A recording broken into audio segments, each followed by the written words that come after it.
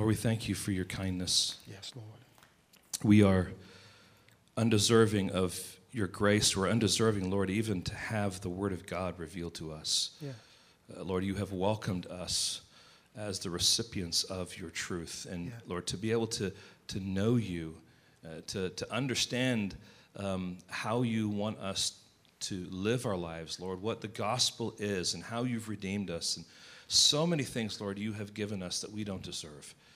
And especially, Lord, the good news of the gospel of Jesus Christ, Lord. Thank you for that. Thank you for the opportunity, Lord, now to sit under your word. I pray for my brother Billy that you would strengthen him, empower him, Lord, that you'd use him mightily this morning. We ask in your precious holy name. Amen. Amen.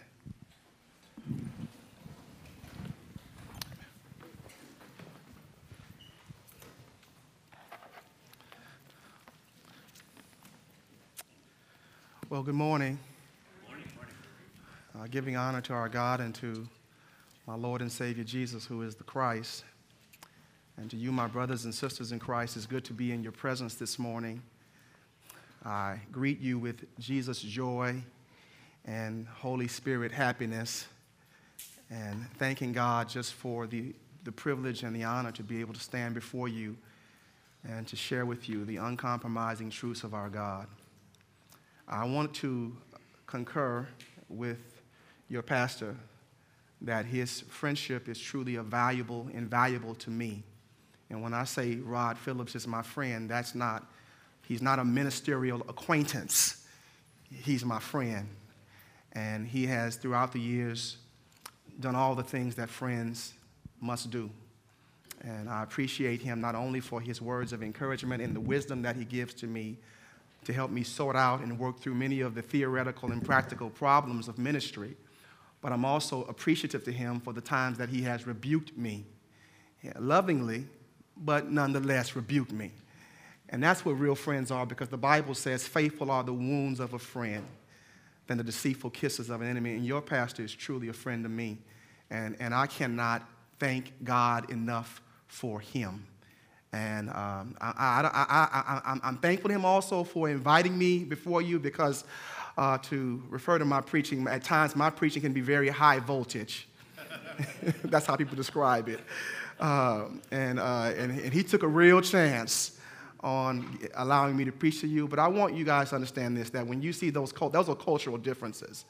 And I want you to ignore the volume and the cultural differences and just look at whether or not I'm proclaiming the truth of God faithfully. And if that's happening, then ignore all the rest of that stuff, all the antics and stuff that come with me. I'm just the product of my environment. And so, but I'm grateful to God for, again, the friendship and the privilege to be able to share with you. He's already introduced my wife, but I want to have her raise her hand again. That's my wife. That's the sugar in my coffee. I've got sunshine on a cloudy day.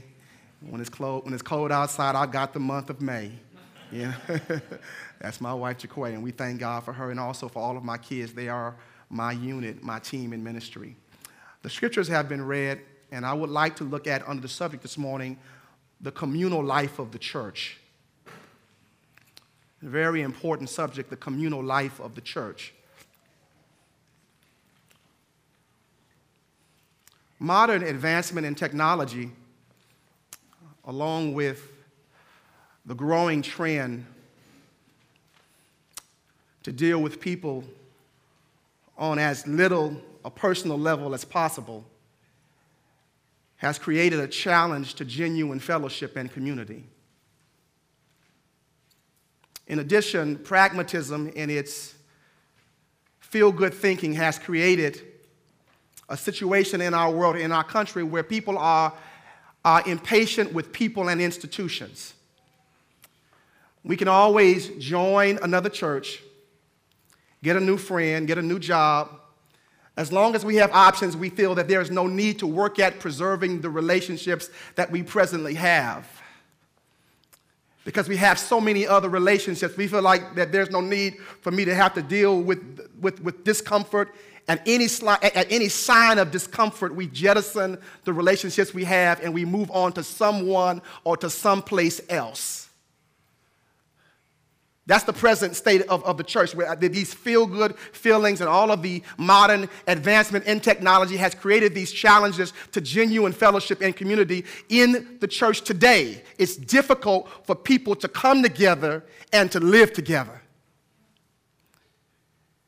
All of those things, I believe, are products of the fall, that we are challenged in this way to have genuine fellowship and community. And here's my intent today in the brief time that God has given to me. In this brief time, I want to show you that genuine community and fellowship is possible for us as Christians. But we're going to have to depend on Christ to do it. Y'all heard what I said? If you heard what I say, just say amen. I said genuine fellowship and community is possible if we depend on Christ. The book of Colossians, the letter to the book of Colossians, Paul is writing, and throughout most of the letter, he's arguing about Christians living their lives in light of the fullness of Christ. And the fullness of Christ are the riches of Christ. And that is the abundant spiritual and eternal blessings that have been procured for us through his cross and through his sacrifice. And he's arguing that because there have been some men who have come into the church, who have entered into the church, and they have tried to lead people away from Christ by teaching that the path to spiritual maturity, the path to godliness, is through, the purely observance of man-made rituals.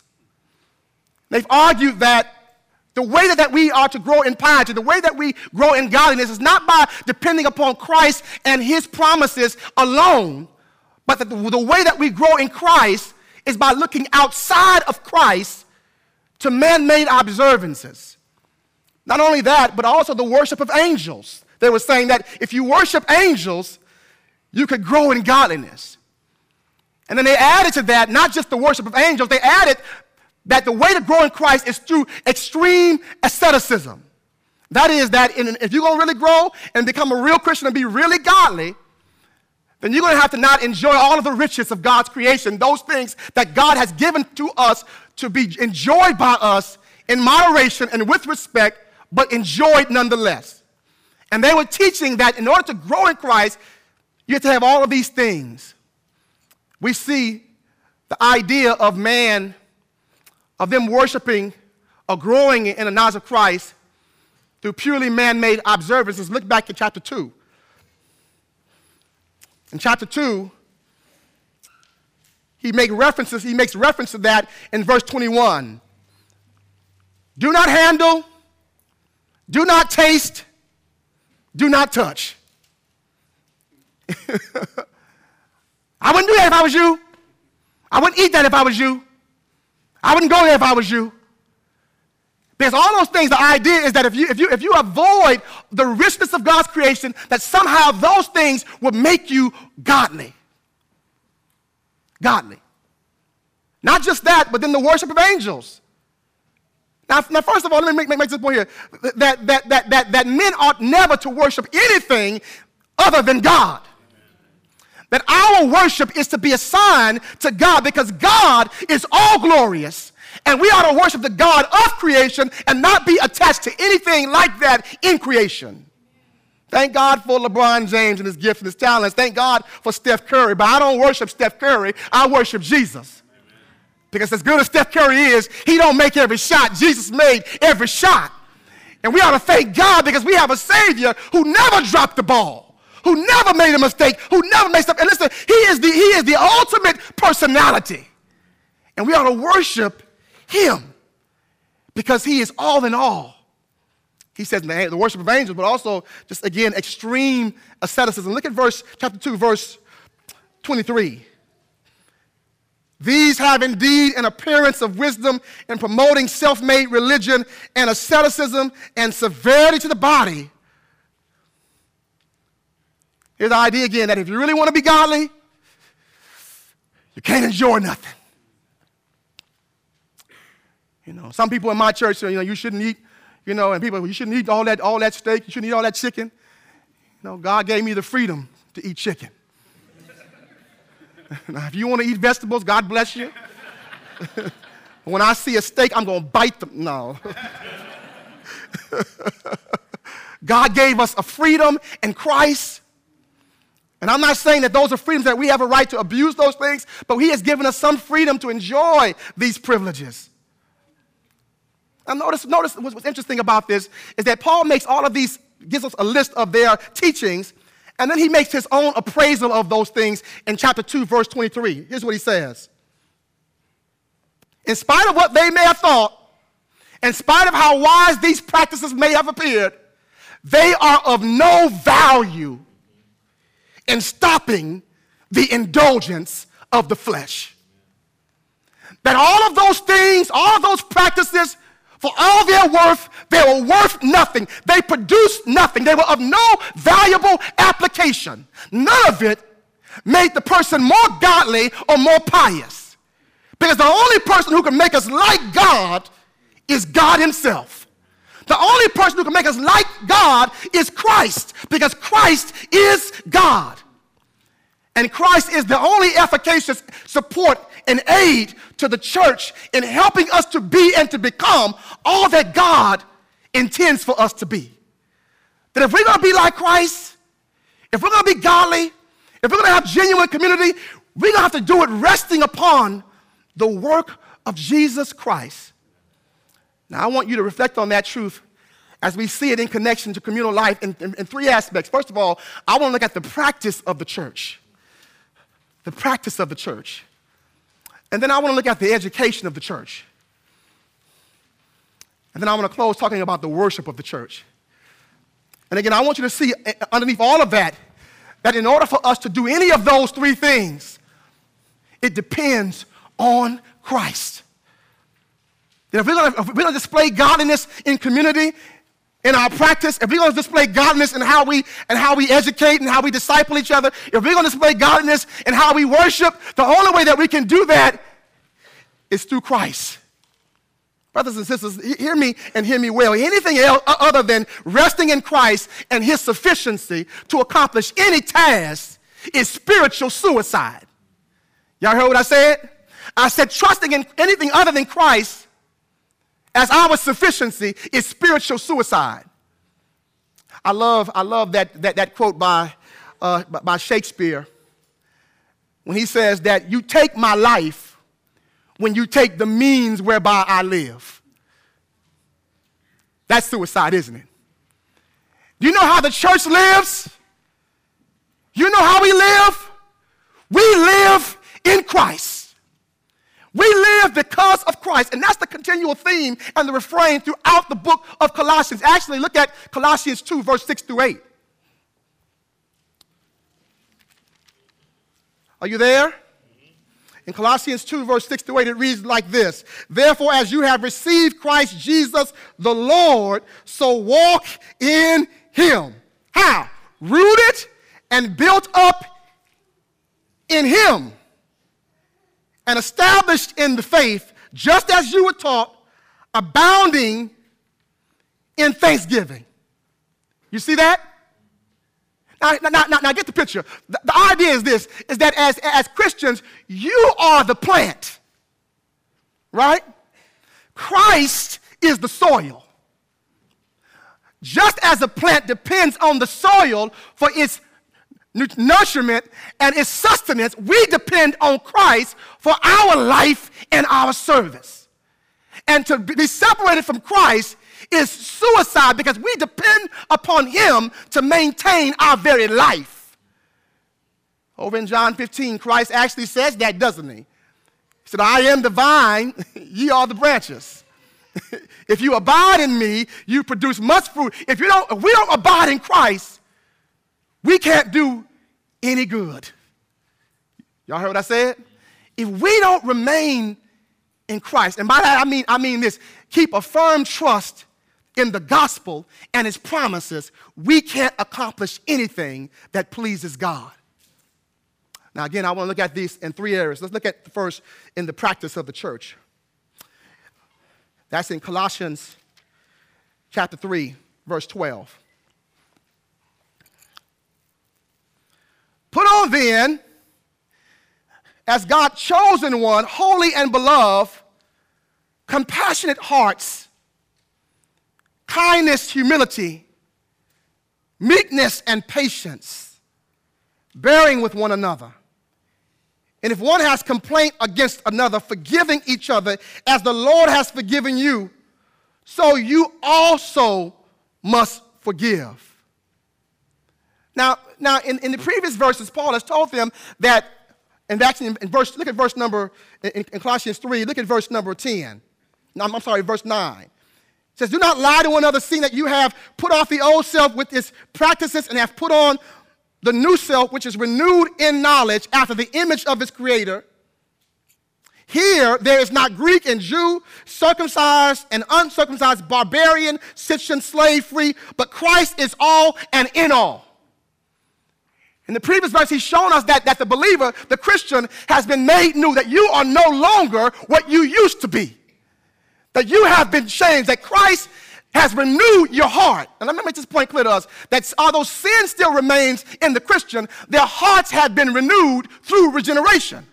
And the idea is that in regeneration, the Holy Spirit implants in our hearts holy affection. Brothers and sisters, it's that holy affection the Holy Spirit plants in our hearts that becomes the texture of our life, the tenor of our life. That we have really been transformed. But let me make this point also clear. Not only have you been transformed, he says, that you are being transformed. Because though we have been transformed, we are not perfect.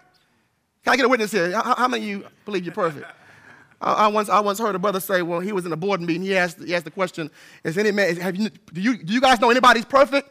And one fellow raised his hand and said, yeah, my ex-wife. Let me tell you something. There's nobody who is perfect. All of us, although we have been saved and we have been changed, we're still wrestling with that old Adamic nature. And God in Christ is perfecting us. We are being renewed. That image of God that has been, that was effaced in the fall is being made more and more conspicuous through us in the church. That God in the church is dissipating darkness and kindling his light. And the practical outworking of that new life that we have, listen here, church, is to be in fellowship with other Christians. Now, let me say this today, that we have this idea today that being a part of the church or being integrated with the church is arbitrary, that it's a matter of choice. And let me be clear to you this morning. Let me say this, that perhaps what local fellowship you are a part of is a matter of choice. But being a part of the local fellowship is not a matter of choice, it's a mandate. That God calls for us to work out our new life in fellowship with other Christians. And guess what? You're going to need other Christians. You're going to need other believers to live the godly life. You're going to need other Christians to lean on, to encourage you, to pray for you, and to rebuke you if necessary to live the godly life. I'm thankful to God for this brother because he is a godly friend, and he will tell me at times not what I want to hear, but what I need to hear. You need godly friends. You know why? Because some of the friends we got are just dead friends. We live in a culture of positive affirmation. My greatest challenge as a pastor is trying to help someone see the error of their way and their true character. You know why? Because so often our friends just puff us up and build us up. We're so wonderful. We're so perfect. And the moment I come, I'm the bad guy.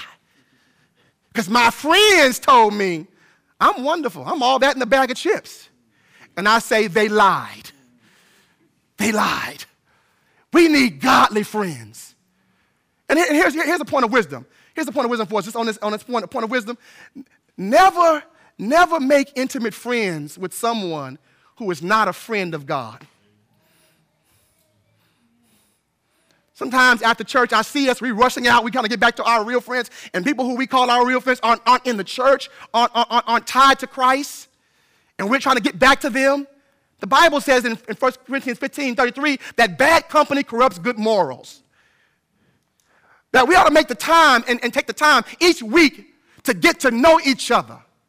I got people at High Ground. I don't know if this happens at Gateway, but at High Ground where I pastor, I got people who have been in the same church for over 5 years and who don't know each other's names. Now, how does that happen? When we have an obligation to get to know each other. I thank God for you, sister, for approaching me early and introducing yourself. That's what Christian community is about. Huh? Us making time for each other, us carving out time. And guess what? The Bible always puts a special note on our obligation to love those who belong to the same household of God. Look at Galatians 6 and 10. Galatians 6 and 10. Galatians 6 and 10.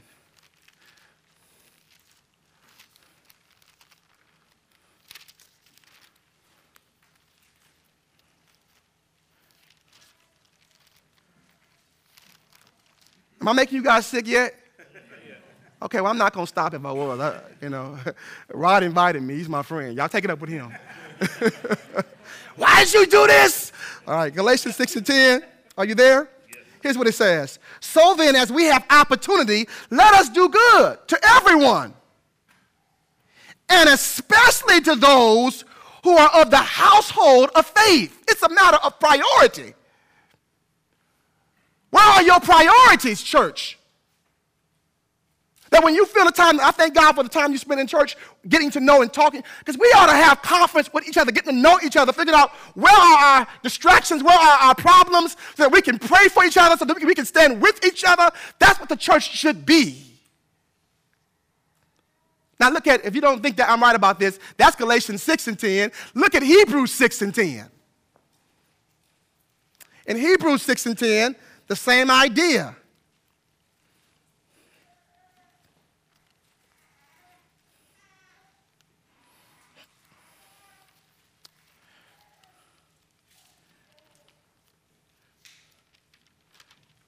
You there? And it reads like this: for God is not unjust so as to overlook your work and the love that you have shown for his name. Now, if you stop right there, you'd be like, oh, that's great. I've done a lot of things in the name of Christ on my job, with my family. No, he didn't say that. He says, for the love that you have shown for his name in this. In what? In that you serve the saints. The saints. Hereby we perceive, 1 John 3, that we have passed from death unto life, and that we love the brethren. The brethren. Do you have love for God? Do you have love for his people? Do you have love for his church? And the outworking and the test of new life is in how you love and how you sacrifice for those people who share your same local fellowship. Brothers and sisters, charity begins at home and spreads abroad. How can you say you love God who you don't see and you hate those who you go to church with every week? I'm not sitting by her. She get on my nerve. I can't stand her. I'm not going to. Stop it. Stop it. We are the church. You listening to me? Amen. That it is this love. Church, listen, it's this love that we see in Colossians 3, verse 12, that is to be shown by us, that expresses our new life, and it's an essential part of Christian morality. Let me tell you how essential this is to Christian morality. That when Jesus comes back and grades the church and grades his people, that's going to be the marker. He's going to grade us on the love that we've shown toward each other. Now, I'm in Bible country. Look at Matthew. Look at Matthew 24.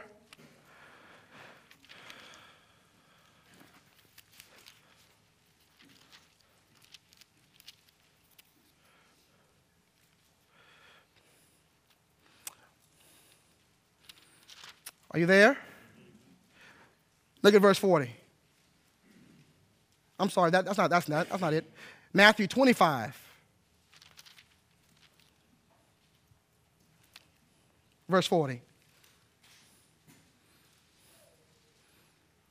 Now, Jesus has just said, when I come back, when I was naked, you fed me. When I was naked, you clothed me. When I was hungry, you gave me something to eat. When I was thirsty, you gave me something to drink. When I was in prison, you came to visit me. And the disciples are going to be, thank you. You're going to be blessed for this, brother.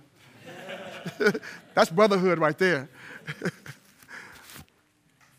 And you know what's interesting here? Is that the disciples are going to be astonished. They ask Jesus the question, when did we do these things? When did we ever see you naked and clothe you? When did we ever see you in prison and visit you? When did we see you hungry and gave you something to eat? When did we see you thirsty and gave you something to drink? He says, inasmuch as you have done this to the least of my brethren, you've done it also unto me. This is so important. This is an essential part of Christian morality. It's us learning how to live in love and benevolence toward each other. That one of the ways that we testify to Christ, in the primary way that we testify to Christ in community, in practice, is through love. It's through love. Now let me make this point clear to you. Why is that important? Because there's a difference between piety and pietism. There's a difference, right? Pietism is a misrepresentation of piety. Pietism is, you know what, stay away from everything that appears to be worldly and that has worldly vibes. Christians shouldn't play cards. Christians shouldn't be in a pool hall. Stay away from all that stuff and you will be godly. And I know Christians who talk about, well, you know what, Pastor, I don't drink. I don't smoke. Don't play cards. Don't play dominoes. I don't sleep with men. I don't sleep around. I don't mess around. And my question is, then what do you do? Because Christianity is not just about what you avoid, being godly. It's about living a life of tangible love and goodness because God is good. Because God is loving. God is good both to the just and to the unjust. He rains upon them. He has the sun shine upon them. God is good to all of his creation. And how do we reflect the same thing? By being good to people in the church, even people in the church we don't like. Now, liking people, it makes virtue easier, but it don't make it impossible. So you ought to develop a like for people. And I discovered this, as C.S. Lewis has said, that when you do good for people, you find yourself liking them more. And when you choose to do injury and cause harm, you find those people who you dislike, you find them liking them even less. You see, your feelings ought to follow your obedience. And we've been called as a church to the duty of love. Love. Didn't Jesus say in John 13, verse 34, 35, did he say, by this shall all men know that you are my disciples? How, Jesus? By your love for each other. How does our love for each other testify to the gospel and to the grace of God? I'm glad you asked. You asked us good questions. The way that our love and community testifies to the gospel of Jesus Christ is because it shows that God's grace and the cross has the power to bring substantial healing to the divides brought on by Adam's sin. That the same stuff that hangs people up in the community is not a hang-up to God and to the power of his grace in the church. That here in the church, I wish y'all got it. I wish y'all seemed a little bit more excited about it. That here in the church is the real possibility for genuine community. I know that we deplore what we see in these communities. But the power for real community is in the church, and it's to be found in Christ. Because real community has to do with us not returning evil for evil, but us returning good for evil. Listen, church, Colossians talks about us being patient toward each other. It talks about us being humble of mind. It talks about us forgiving each other as if anyone has a grievance, a complaint against another, forgive them as Christ also forgave you, right? You know, it's interesting how people have these romantic ideas about the church, that somehow that when you go to church, everything is going to be perfect. Paul didn't believe that. See, in that text, there is a real appreciation for the ongoing reality of sin. Though we are saved people, at times, whoa. That Adamic nature comes out. And so I'm not going to lie to you and say that you go to church and that everything's going to be all right. You're never going to have any problem. No one ever going to hurt your feelings. The reality is, at times, you may be hurt even in the church. There are times in the church people who will avoid you. There are times in the church people won't call you back, won't be there for you. There are times we can be hurt in the church because we still are sinners. But you know what we ought to be doing in those moments? While we are fellowshipping with like sinners, we should be applying God's grace and his mercy. If God gave us a second chance, we ought to give somebody else a second chance. We ought to walk around with a rope of a second chance and a bucket of mercy. Because God has been good to us. And we ought to be good to someone else. And that goodness resides principally, church, in developing a merciful temper and a compassionate heart. You know, it's unfit of any Christian at any point to ever think of someone else who falls into sin, who is struggling with sin, that, you know what, they made their bed, let them lie in it. You know, there's a measure of self-righteousness in that. Can I make this clear to you guys? Church, listen.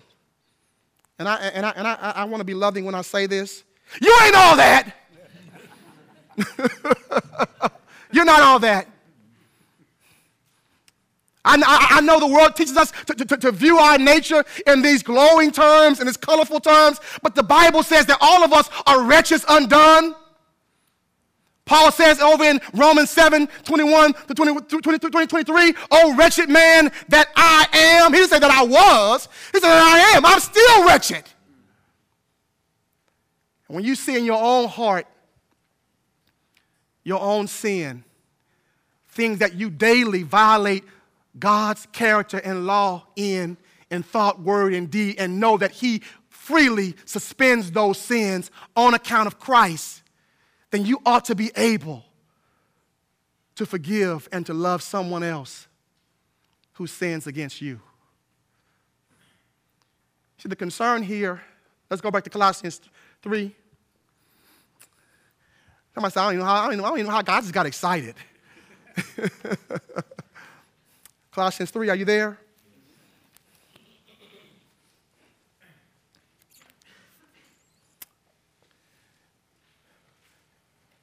In verse 12, put on then as God's chosen ones, holy and beloved, compassionate hearts, kindness, humility, meekness, patience, bearing with one another. And if one has a complaint against another, forgive each other as the Lord has forgiven you, so you also must forgive. And above all these things, put on love, which binds everything together in perfect harmony. So the duty of the Christian is to learn love and benevolence. And the principal motive behind all of these good things is love. That what's driving me to be meek, what's driving me to be humble, I'm doing it because I love you. I tell people all the time at high ground, you know what? The reason why I don't hit you when you talk crazy to me is not because I don't want to.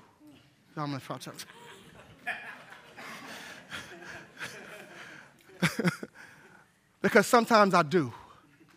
Sometimes I feel like it would be good for you to be hit. But God teaches me to win the battle not by force but by grace. God tells me to win through love. God tells me that we win when we don't do what our hearts tell us to do. We win when we do what he tells us to do. That when, the Bible says, when I would do good, evil is always present. I was reading scripture the other day. You know what the best exemplification of that is? The example of when I would do good, evil is always present, is when Peter and Jesus were in the Garden of Gethsemane and he was coming to be arrested and he cut the guard's ear off. Now, guess what? Peter, in that instance, thought he was doing something good. He was defending his Savior's Lord. But in his most glorious moment, his actions were a disgrace and a dishonor to his God.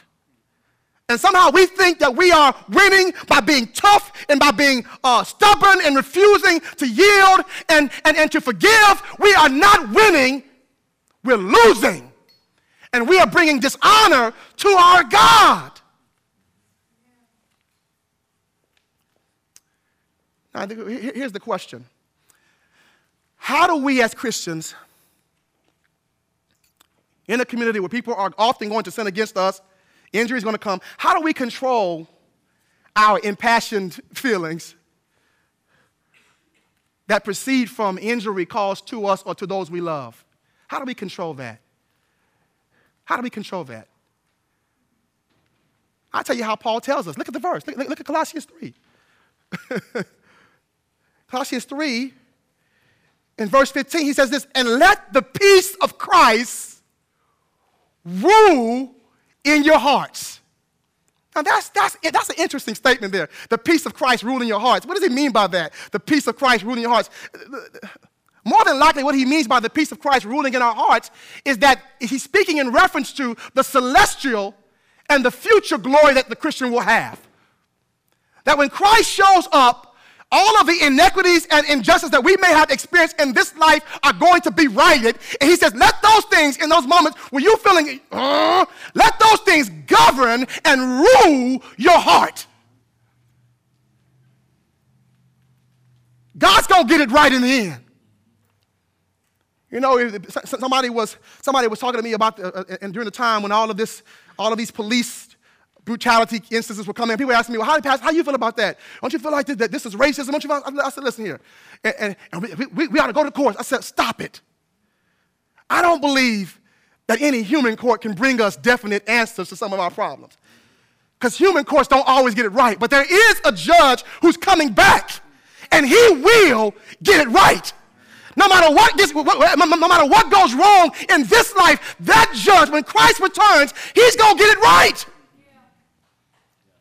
So I don't have to hold a grudge and try to get it right myself, because when he comes back, he's going to get it right. Look at Romans 12.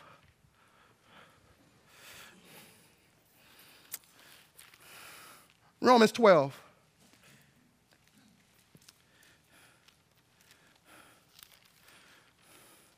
Romans 12,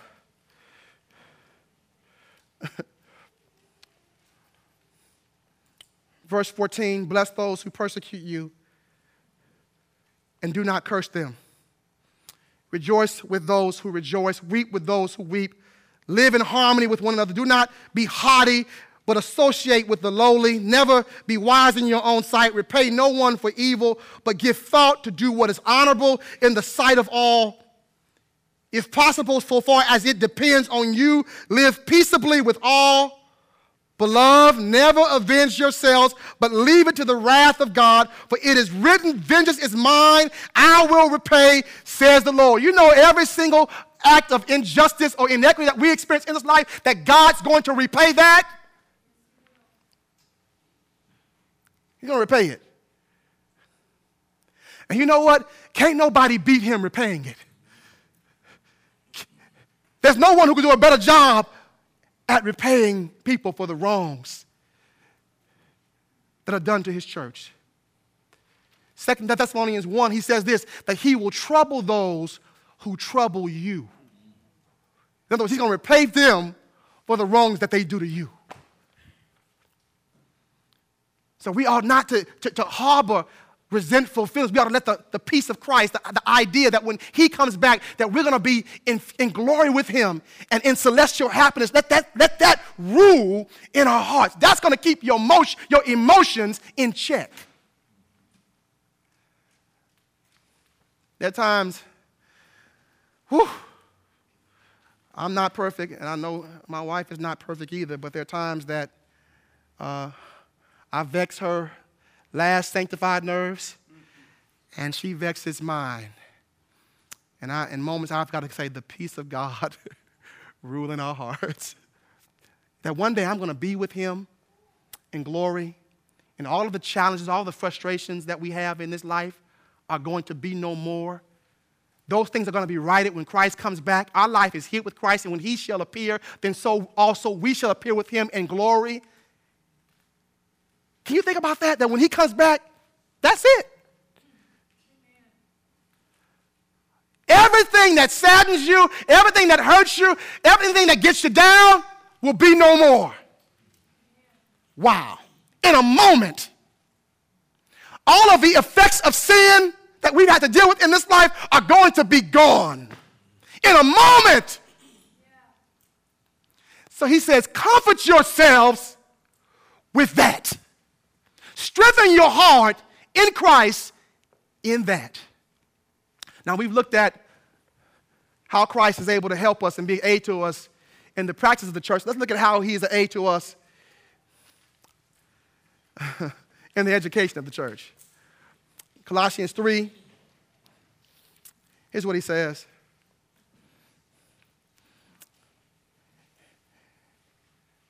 In verse 16, and let the word of Christ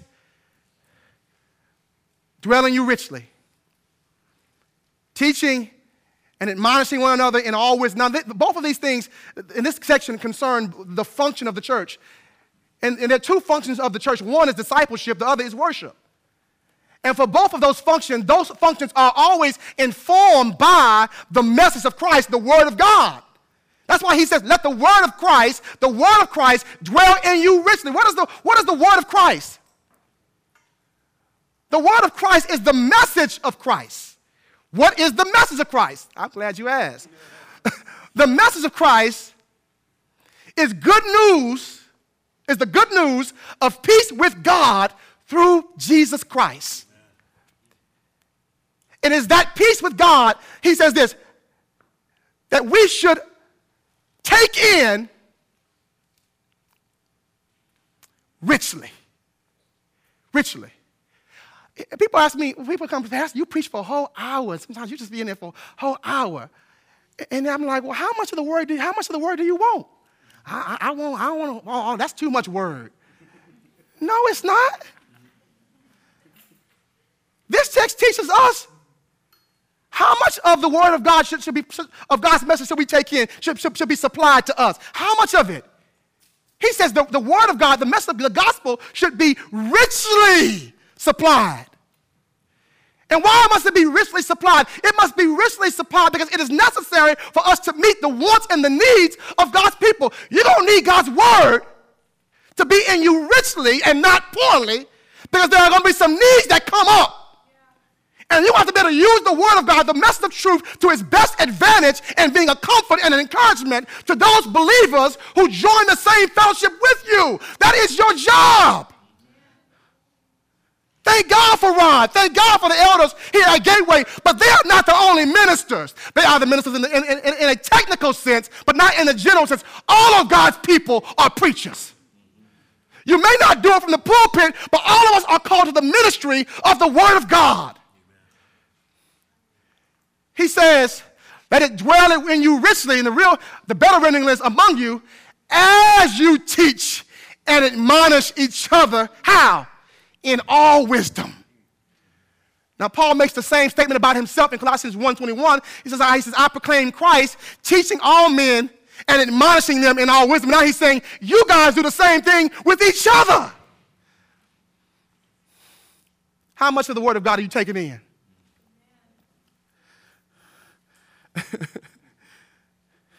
You know, sometimes our intake of Scripture is what fails us in times of adversity. Because when we don't take it in, we don't have anything to draw from. We don't have anything to rest our hopes on in adversity. Because the Word of God is not dwelling in us richly, it's dwelling in us poorly. The Word of God is to be in copious supply, in rich supply in His church. This is a gospel community, and it can't be a gospel community without the gospel. The gospel. The gospel. And my rule is this. If some of you guys have your favorite show that lasts for an hour, well, I'm just going to take courtesy an hour to do my same thing. I'm going to preach for an hour because you watch your show for an hour. I'm going to give God a full hour. I may not take a full hour, but I'm going to give God a full hour. Because the Word of God is to be taken in by us richly. You're not here this morning for a snack. I just want a little snack. Give me 3 points in the poem. No, you're here for the whole entree. The Bible says, he tells Ezekiel, eat the scroll. Eat the scroll. Eat all of it. You know, I'm not a preacher. I don't camp out in just one part of the Bible. I preach the whole Bible. I preach the whole counsel of the God. Because guess what? It takes a whole Bible to make a whole Christian. Y'all heard what I said? We got to take in all of God's word, all of His truth, to be what God wants us to be. He said it ought to be taken in us copeland, and it's necessary for the work that we've been called to. Every Christian is called to minister the word to others. That's the education of the church. And let me say this, that our education in the ministry of Christ is not rich and complete unless we are educated in fellowship with each other. Let me tell you how one of the ways I feel like education enriches us. You know, today, you guys have before you, if you don't know it, a black man. And all of the cultural differences that come with me being black, y'all can see it. But this is to make our experience and our walk in Christ rich, because God didn't make us all the same. Somehow there is a narrowing in Christianity, and all of us have this cookie cutters idea on how preaching is to be and how ministry is to be. No, God puts many gifts in the body of Christ. And all of those gifts are there for our enrichment. God didn't make just one thing in this earth. God made us all different, and we ought to enjoy the differences. I love it when Paul says over in 1 Corinthians 2, they were arguing, squabbling over the gifts of one Paul and of the Apollos. At the bottom of chapter 2, he says this, all things are mine, and we are Christ. Do you know that in Christ Jesus, everything has been, every blessing, every gift has been bestowed upon you, the church, and guess what? You know, Rod is mine. He's mine. John Calvin is mine. I'm a black man. Martin Luther is mine. All of it is mine because I am in Christ, and Christ has bestowed every gift and every blessing upon His people. And we ought not narrow ourselves in our fellowship. But also this makes the point. Why is fellowship important? Because sometimes we narrow ourselves in our study. In our study. You know, when I'm at home and I'm studying by myself, there are a lot of blind spots in my study, a lot of prejudices that I have that I bring to a certain passage of Scripture. And what happens is, when I get among other people and start discussing what I plan to preach, I start seeing all the offbeat ideas that I have in my head. So I'm saying, well, wow, that's crazy. I'm glad I had the conversation with you. I have to go home and correct that. Because it's in the interchange of ideas in fellowship that we get to adjust differences and glorify Christ. That we see the sufficiency of Christ not only in practice of the church, but in the education of the church. But lastly, we see the sufficiency of Christ in the worship of the church. Look at Colossians 3:16, the B part. He says, singing with hymns, with psalms and hymns and spiritual songs with thankfulness in your hearts to God. Singing with psalms, hymns, and spiritual songs with thankfulness in your heart to God. That's worship. That concerns the believer paying adoration to God. He tells us how the Word of God itself ought to inform our worship. Because we want to do God's will, and we want to accomplish His purpose, not only in our practice, not only in our education, but we want to accomplish His will and His purpose in our worship. In our worship. Now, here's the question. How are we to sing and to worship God? How is worship to be in the body of Christ? And I'm answering for you, exultant. Exultant. That we ought to, when we come to church, we ought to rejoice triumphantly. Now, sometimes we don't feel the Bible when I say rejoice triumphantly. Let me make this comment. I believe this, that there is a place in God's church, one, for serious reflection. But I also believe that there's a place in God's church for exultant praise. Y'all heard what I said? Now some of y'all come in, y'all sing them songs. No. David said, bless the Lord, O my soul, and all. When I do that at my church, the babies start crying. They go, ah! But the idea is that we ought to worship the God who created us intensely, passionately. Y'all heard what I said? Now you're talking about a David who, when he worshiped God, he danced out of his own clothes. And we're talking about, you know what, you don't take all that in church, all that's too much. No. We're talking about God. No, you know what's interesting? When you go to a basketball game and Steph Curry make that shot, you be like, woo!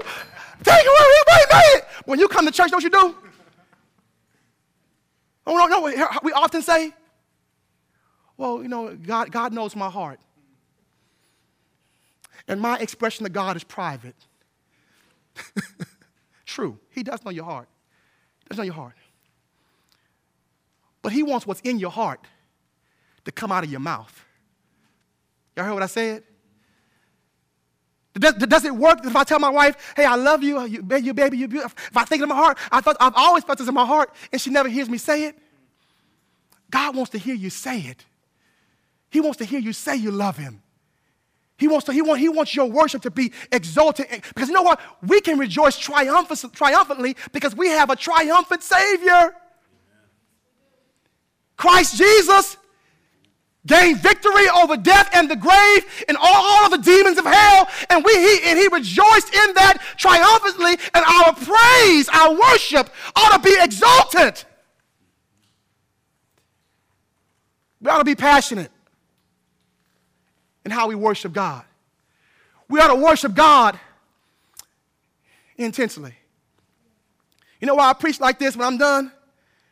Because when I get to heaven and I stand before my Savior, I want to be able to tell Him, Lord, I left everything there. I gave it all to you. I gave it all to you because you deserve it all. You are a great God, and you are greatly to be praised. He didn't say lightly. He said greatly. You mean tell me that's the best praise you got? That's the best thank you that you can tell God? That's the best hallelujah that you can give? No. And let me make this also point here. Let me church to be clear.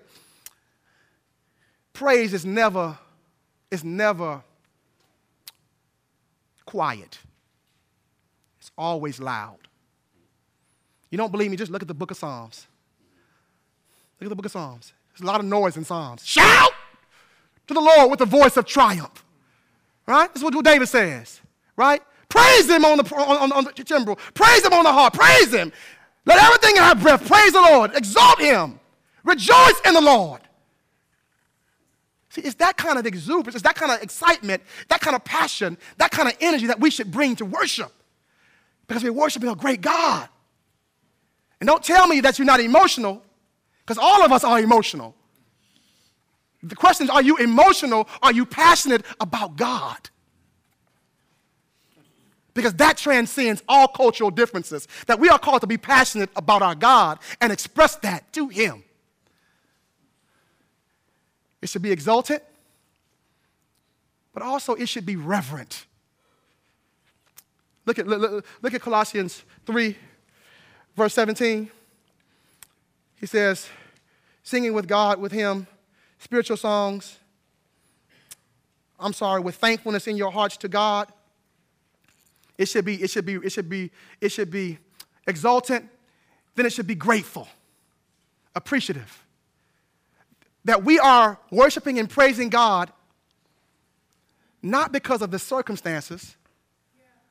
We're praising God because of the blessings and the reward that we have in Christ Jesus, that avails, that is profitable to us in community with each other and in the larger society. We're praising him for those blessings. I'm thanking God every week that through his grace and through his mercy, I can display his character. Because Christ is all and in all. He's in all of us through the indwelling Spirit who is shaping our character and making us more and more holy. So I don't thank God. I don't pat my own self on the back when I get it right. I thank God for getting it right, because without him, I couldn't get it right, because he works in me both to will and to do what pleases him. Apart from him, we can do nothing that pleases him, because Christ is our only efficacious aid as a church community. Our worship should be exalted. Our worship should be appreciative. But lastly, our worship should be reverent.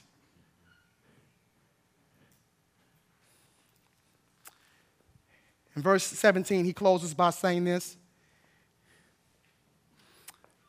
And I'm going to say this, and I'm going to sit down. Because I know if you ain't tired of me, you're getting there. But he says this, and whatever you do, this is a principle, this is a rule for you.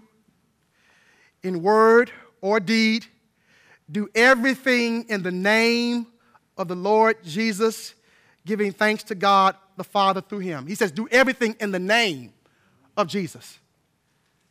Our Father, which art in heaven, hallowed be thy name. That the Father's name, that the Son's name is to be held in high regard by us.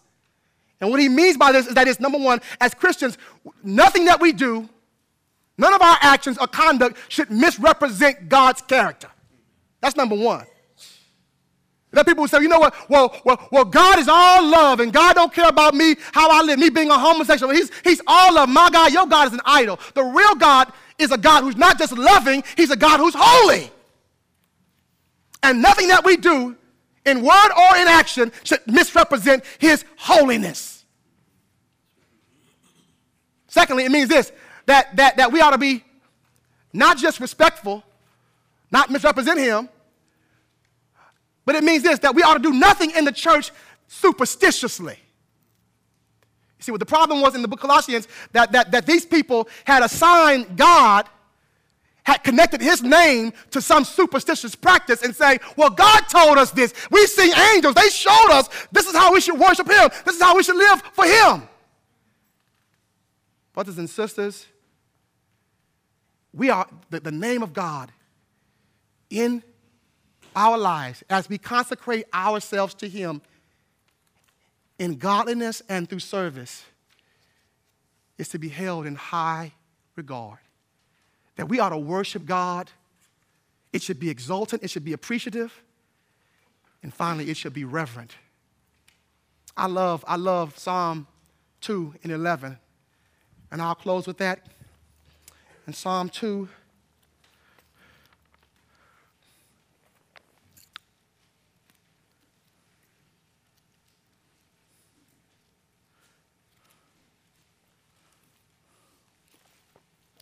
Psalm 2, verse 11, serve the Lord with fear and rejoice with trembling. Right? He's saying, have a good time, but don't go too far. Right? That even in our joy, there ought to be some semblance of respect and honor to our God. everything we do. I've told us this morning that the possibility for real, genuine community is possible through the support of Christ. That if we trust in Christ, if we look to Christ, his provision in salvation as a church, that we could live together and we could display God's character in our practice, in our education, and in our worship. But let me say this, that if you are not a Christian, if you don't know Jesus Christ, there is nothing that you could do, whether in practice, in the church community, or in worship, that God will receive. Because you are not in a state of grace, but you are in a state of condemnation. But you know what God did? God sent his son from heaven. That son gave his life for you, lived and died, suffered the penalty on your behalf. And if you would just repent of your sin and put your trust in Jesus Christ, you can be saved today. Will you put your trust in him today? Will you trust Christ completely for salvation? Let us pray. Lord, how we thank you and how we praise you for the life that you've called us to live together. But we thank you more importantly, Lord, for giving us the resources, because only you, Lord, are adequate for our life that we are called to live together. Lord, you give us the means to live in harmony and love and peace in your church. You give us the means, Lord, to disciple one another. You give us the means, Lord God, to worship you appropriately. And we pray, Lord God, that we would be able to look to your scriptures and to know, as you said in your word in Colossians chapter 2, that in Christ we are complete. We ask this in Jesus' name, and for his sake I pray. Amen. Amen.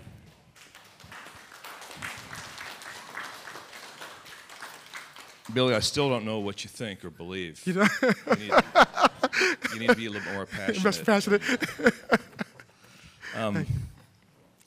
I did not ask Billy what he was going to preach on. I did not tell him what to preach on. And I believe totally in the sovereignty of God. There's something that God wants us to hear this morning, friends. As you leave, as you go home, as the Word of God was presented to you today, God is at work, seeking to do his will in your heart personally and in our hearts corporately. Yes. This is his church. Yes, it is. Thank you, Jesus. And we are privileged to be the recipients of the blessing of his church. Yeah. And I just want to challenge you. Set aside the uniqueness of the fact that Billy was preaching and allow what unites us all together, which is the Word of God, breathed out by the Spirit of God. Thank you, Lord. For the people of God, to be what resonates in your heart. And ask God to show you what you need to do with what was proclaimed today. I love you guys. I love our church. But we need each other. That's right. And we need to see the importance of what it means to be in community together. When we sing together, we sing and praise to God, but we also, as Ephesians says, sing and praise to one another. We are an encouragement to one another. When we minister the word, we're there to do it together. I'm so thankful, Billy, for your ministry. Thank you. Thankful for your partnership. One of the reasons I wanted to invite Billy was so that you guys would get to know him. If you're ever going to play hooky, I give you permission to play hooky at higher ground. Thank you, Lord. Let's pray, Amen. and then we'll sing a song in closing. Lord, you are so kind to us. Yes.